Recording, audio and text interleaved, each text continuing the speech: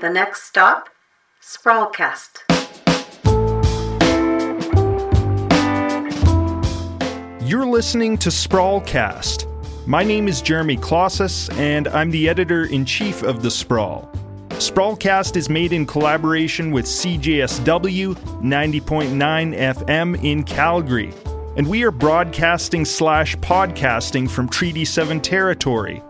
Sprawlcast is a show for curious Calgarians who want a deeper understanding of the place they call home. We go deep to bring you local stories that matter. Stories like this one. If we are really going to take this housing crisis seriously, we have to make sure that we are implementing solutions as quickly as possible. We have the data that tells us this is the right move. This is what Calgarians are asking us to do. I'm reluctant to move forward on setting us up for failure. I'm not against what we're talking about here. What I'm asking for is just a little more time. Hey, hello! Sprawlcast is back after a summer break. And City Council is back too after having August off. And it's about to dive right into one of the biggest issues this council will face in its term. And that issue, of course, is the housing crisis. You're going to hear that term a lot in the coming days and weeks at City Hall. Politicians of all kinds like to repeat that line, "We are in a crisis," as if they might forget what is obvious.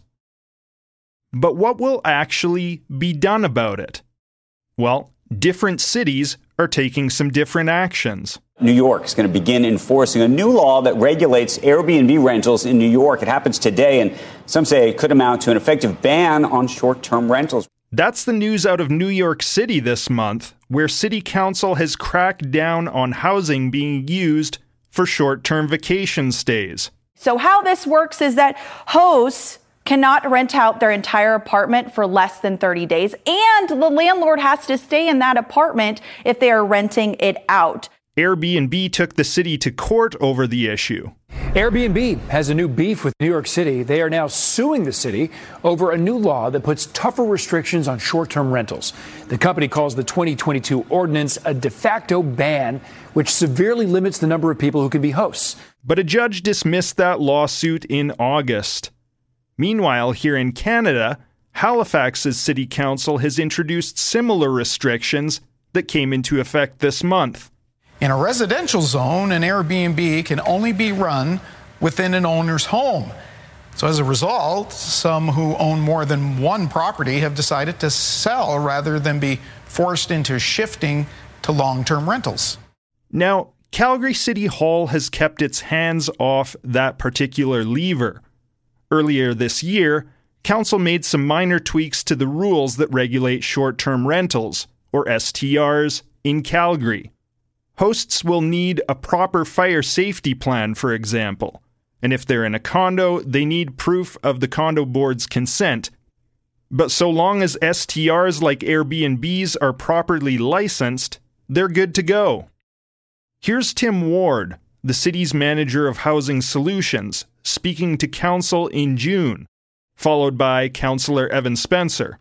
Short-term rentals are absolutely a viable part of a thriving housing market. And so they have a place to play in terms of offering support, and being part of that kind of mix. And I received communications of appreciation for helping set up the STRs for a great relationship with the city moving forward. So that's where Calgary City Hall stands on Airbnb. But council has been grappling with other aspects of the housing crisis, and has so far struggled to really do anything other than say, we're in a crisis. Council's paralysis became very clear in June. In a narrow vote, City Council rejected the recommendations from its Housing Affordability Task Force last night. The task force worked for a year and suggested 33 actions to deal with the housing affordability crisis. But Council rejected the plan, voting 8-7 against it. That decision lasted all of one night before council members realized, whoops, maybe that's not going to fly. Calgary City Council has had a change of heart after facing immense backlash for rejecting affordable housing recommendations yesterday. Today, most of council agreed to reconsider their vote and go back to the drawing board. Now that summer's over, council members are poised to make some actual decisions on what City Hall will and won't do. In this episode, I want to condense what's happened on the floor of council on this file since June 2022. That's when council approved the creation of a housing and affordability task force. We're going to listen into a bit of that meeting. Here's Councillor Courtney Walcott, followed by Councillor Courtney Penner. The reason why I bring this motion forward is really to help understand the municipal role in what we do. With regard to housing, our role, it sits within zoning. Obviously, you all get a lot of my own public hearings, so it really sits within zoning. It sits within our land sale policies. It sits within our incentives and levies. It sits within our own surplus land, and of course, it sits within our budget.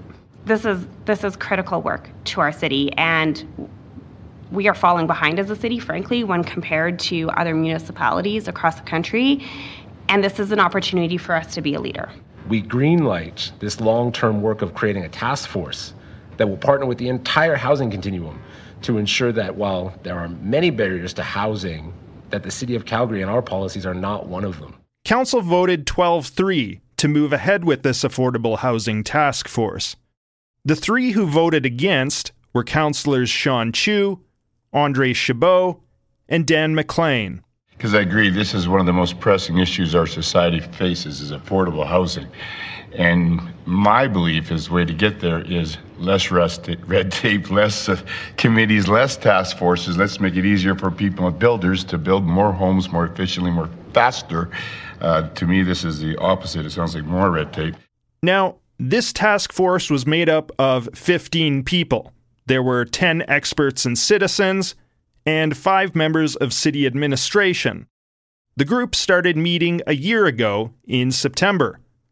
9 months later, in June, the task force presented its recommendations to council. Its number 1 recommendation? Make it easier to build housing across the city.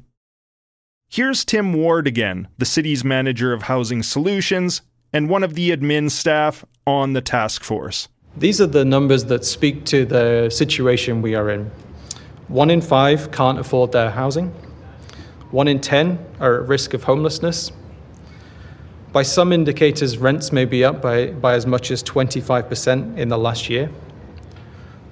Over the last 4 years, the average price for a home has increased by 29%, from $420,000 to $540,000. Now we'll hear from Teresa Goldstein and Maya Cambites, another 2 members of the task force. Goldstein is an urban planner, and Cambites runs a local housing nonprofit. The bottom line is that the task force recommendations call for action now. Inaction is costly, financially and socially, and housing affordability, again, I repeat, is vital to our economic well-being. We all have a role to play in tackling this complex issue. So today I call on each one of us to think about what we can do individually to support the recommendations that are presented today. The people that are affected by this crisis are not strangers or some distant group. They're our friends, our family members, our neighbors, even our own children now and in the future. We also cannot pretend that this doesn't exist or that somebody else is going to take care of it. Keeping things the same will land us right here again and again. Council heard that Calgary has grown by 100,000 people over the past 4 years, and the city's forecasted growth is expected to be even greater in the next 4. So, what to do about it? Among other things, the task force recommended creating 3,000 non-market homes a year to help meet the need. It is undoubtedly a significantly stretching goal to get to 3,000 units per year. I won't sugarcoat how challenging that would be to get there. And it, of course, relies on provincial and federal funding to help us get there. But I think the biggest thing that the task force considered is the way to bring those governments to the table is by demonstrating ambition and by demonstrating what is needed in our community. The recommendations on non-market housing weren't really a point of contention at council. But when it came to market housing and what should be done, that's where council was split. The recommendations call for 1,000 additional market homes a year. In other words, 1,000 on top of what is typically built in the city. But the levers affecting market housing are contentious, including zoning changes, eliminating minimum parking requirements, and quote-unquote investigating rent control models. Rent control falls under the purview of the Alberta government. Here's Councillor Sonia Sharp. Why would we even pursue rent control when it's clearly not in the city's jurisdiction? I think as Maya spoke to, when as the task force has been doing this work, they have seen the conditions in this city change. We've seen indications that rents have gone up by as much as 25%. I think they felt it would be remiss not to consider the value of investigating how to make sure residents are not experiencing such drastic swings. I think we do acknowledge that would be an advocacy piece and that we would advocate to the provincial government based on our findings. But the real sticking point was around zoning, and specifically upzoning, or what's sometimes called blanket rezoning. The task force recommended making RCG the base residential zoning district citywide. Now, that's a bit of planning jargon. What does it mean? Well, RCG zoning allows for not just single-family homes and duplexes, but row houses and townhouses as well. The kinds of housing that are sometimes called missing middle or gentle density. Making this change would be similar in some ways to the city reforming its policy on secondary suites in 2018. Before that, individual secondary suites had to come before council for a public hearing. In 2018, council made secondary suites a discretionary use. Owners still needed to meet certain criteria and have a building permit, but they didn't need to come before city council, and their neighbors couldn't protest in city council chambers either. And it would be similar with RCG. Housing developers would still go through the application process, but individual parcels for row housing wouldn't need a public hearing and council's approval for rezoning. RCG is already used in parts of the city. Think of inner-city neighborhoods like Capitol Hill and Banff Trail. And a similar district, RG zoning, is used in new suburban neighborhoods. Here's Councillor Raj Dhaliwal asking a question of Josh White, the city's planning director. Why RCG? Did we look at any other innovative way of bringing another stock housing district to kind of use as a lever? And what will be the maximum unit limit on RCG if it's going into an established area? We have seen 4 to 8 to 6. How will we control that? Yeah, so on an individual parcel, it's based on a maximum unit count of 4 principal dwelling units and 4 secondary suites. If it's there for 8, and part of the reason why we've leaned into RCG is because this is a district that we tested out, tried out 7 or 8 years ago. We've seen relatively good take up. We've been able to refine the rules to be more effective. The market's responded to it. It's basically achieving what it was set out to do.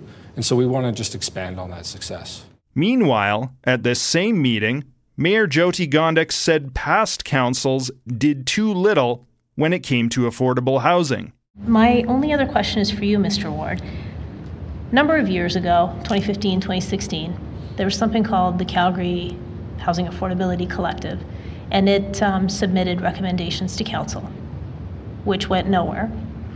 At that time, were many of these measures recommended? Were ideas like this proposed? Yes, they were. But council didn't act? I would maybe say that, I think the emphasis was very heavily on the non-profit sector and volunteer actors to deliver.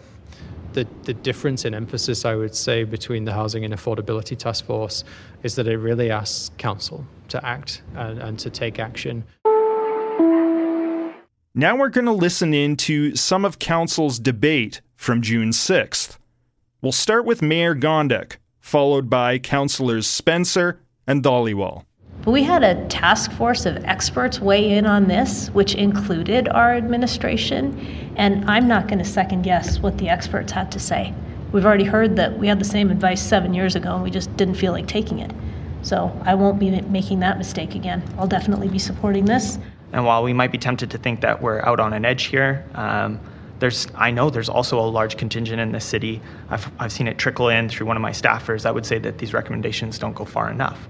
So I temper that, and I really look at this and I go, I feel that what I'm looking at today is thoughtful, and it is tempered by the realities that we are facing as a city. These recommendations are not going to make everybody happy. That's given. But I was skeptical coming in, but I'm willing to give it a chance. After all the Q&A, after what I've heard, I'm willing to put some political oxygen into it and take it to a step where we could see a final outcome. Now we'll hear Councillor Sharp, followed by Councillors Terry Wong and Andre Chabot. I do know we need to take action to address housing affordability because I also know firsthand what it's like. I have immigrant parents living with me because they can't afford to live on their own. So I get it. And it's not about, me not having support or empathy. It's a lot what's sitting in front of us. And it's not about the money.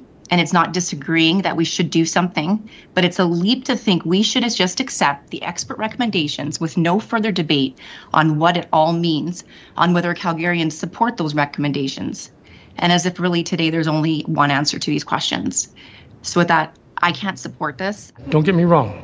I am fully supportive of the need to move forward. I understand the crisis that we are in, but we owe it to ourselves and we owe it to the public for the due diligence necessary to ensure we prioritize and resource and implement those things that are truly going to solve the problem now, as opposed to a shotgun and hope we solve the problem altogether. What I envision that may happen if we move forward with all of these recommendations, including a blanket RCG, is that we will get a lot of public submissions.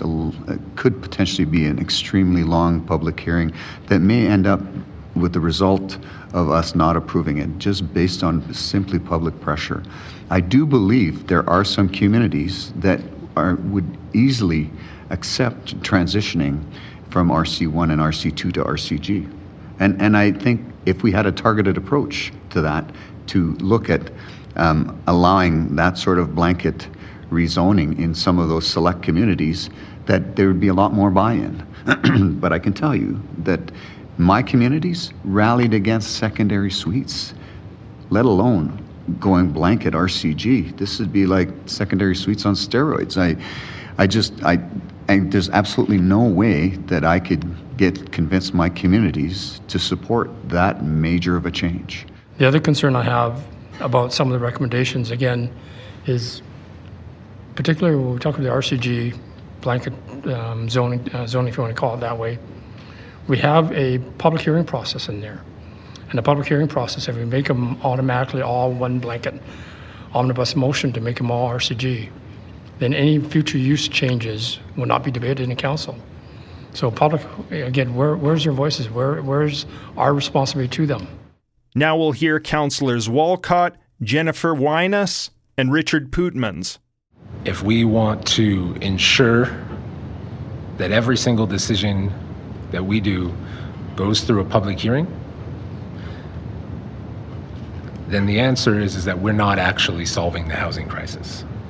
That's just the reality of the problem, is that we're just not addressing it anymore because we are leaving in place regulatory barriers that have been statistically proven to increase the cost of housing in the name of me being able to choose what my neighbor can do with their property. mostly so that I can maintain my parking, of which I have lots of if I'm willing to just walk a little further. The biggest comment and the continued breach of trust for Calgarians is that they're not brought along. I'm reading the letters that we're getting, and they have great feedback that could be incorporated that would add density to help us solve this problem. And it's a great compromise because this is close, but I think we needed more conversation and more robust conversation to solve a crisis that is a Canadian crisis. It's not one city, it's not one municipality, it's a Canadian crisis. And I think that the work we have would be far better used as part of a public education program. It demystifies me to this moment that we're starting with the end result, deciding on something, then going to the public to consult. I just don't understand this process. I think we should go to the public with an education program, taking the good work we've done, and then have a successful public engagement. Here's Councillor Jasmine Meehan. When you go to policy school, they always talk about how healthcare is one of those things that just doesn't get reformed because the political costs are too high. And I really think housing is the new healthcare in a lot of ways, because some of these recommendations, as have been pointed out by people, there are many, they might be really important, but they're certainly not politically convenient. And I think that I appreciate why the task force brought them together as like a suite of measures, because nothing really entirely stands on its own. But I am worried, similar to Councillor Chabot, about heading in a direction where, we send an administration to bring forward something that I don't think is probably could ever be supported by the public. But I think so much of what is driving the hesitation on this is that RCG recommendation. And I get why it's all packaged together, but at the same time, I don't see moving forward. It's going to be hard. I wish we had sort of pulled that part out because on the one hand, I hear people when they say, secondary suites was really unpopular. And when we legalized secondary suites everywhere in the city, the sky did not fall. And at the same time, we did not solve the housing crisis. And that will be the exact same thing with RCG citywide. The sky will not fall. And when it happens, people will come around to it. But it also won't be the silver bullet that I think that some people hope it will be. So honestly, I'm worried about proceeding forward. Now, in a situation like this, City Council has the option of being selective, of picking recommendations apart, giving the green light to what it likes, and tossing the rest. That's pretty normal at City Hall. But Mayor Gondik was emphatic about not doing that on this issue. And I would remind you that we heard two important words today: crisis and trauma. It's a housing crisis, and people will be in trauma if they can't live with dignity. The last time we heard those two words together, it was around mental health. It was around mental health, it was around addictions, it was around public transit. And we stepped up every time and made investments. So why can we do all of those things and yet we can't even take recommendations seriously around housing? And I will also not break apart 1, 2, 3, and 4 in any manner. This task force gave us their best recommendations. So I will not do a disservice and disrespect them by receiving it for information only without their call to action. They've asked us to do something. I will not break these apart.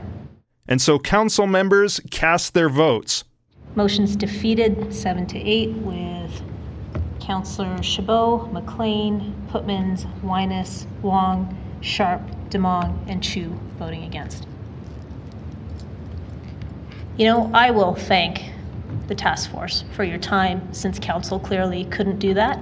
Thank you for your time. Thank you for your expertise. My apologies, it couldn't be done formally by the entire council.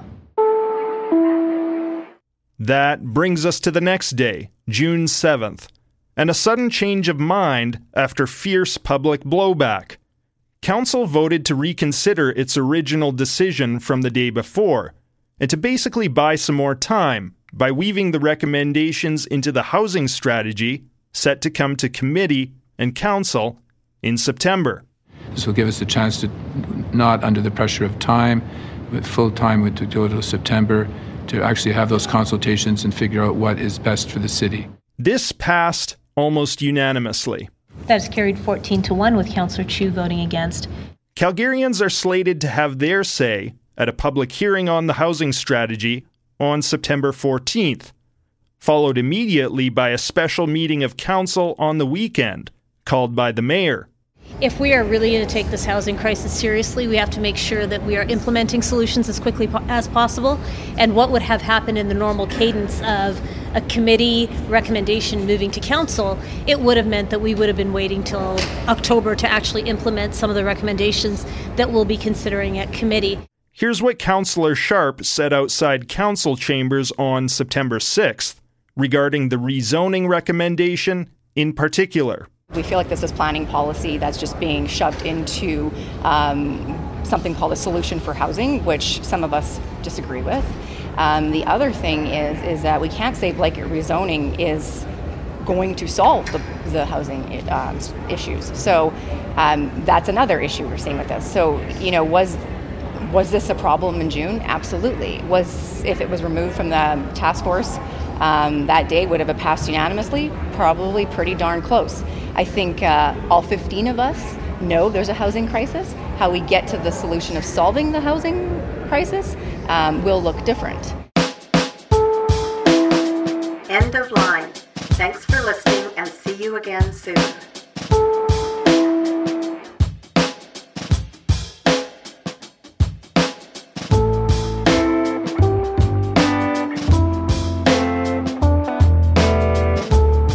You've been listening to Sprawlcast. My name is Jeremy Klossis, and I'm the editor-in-chief of The Sprawl.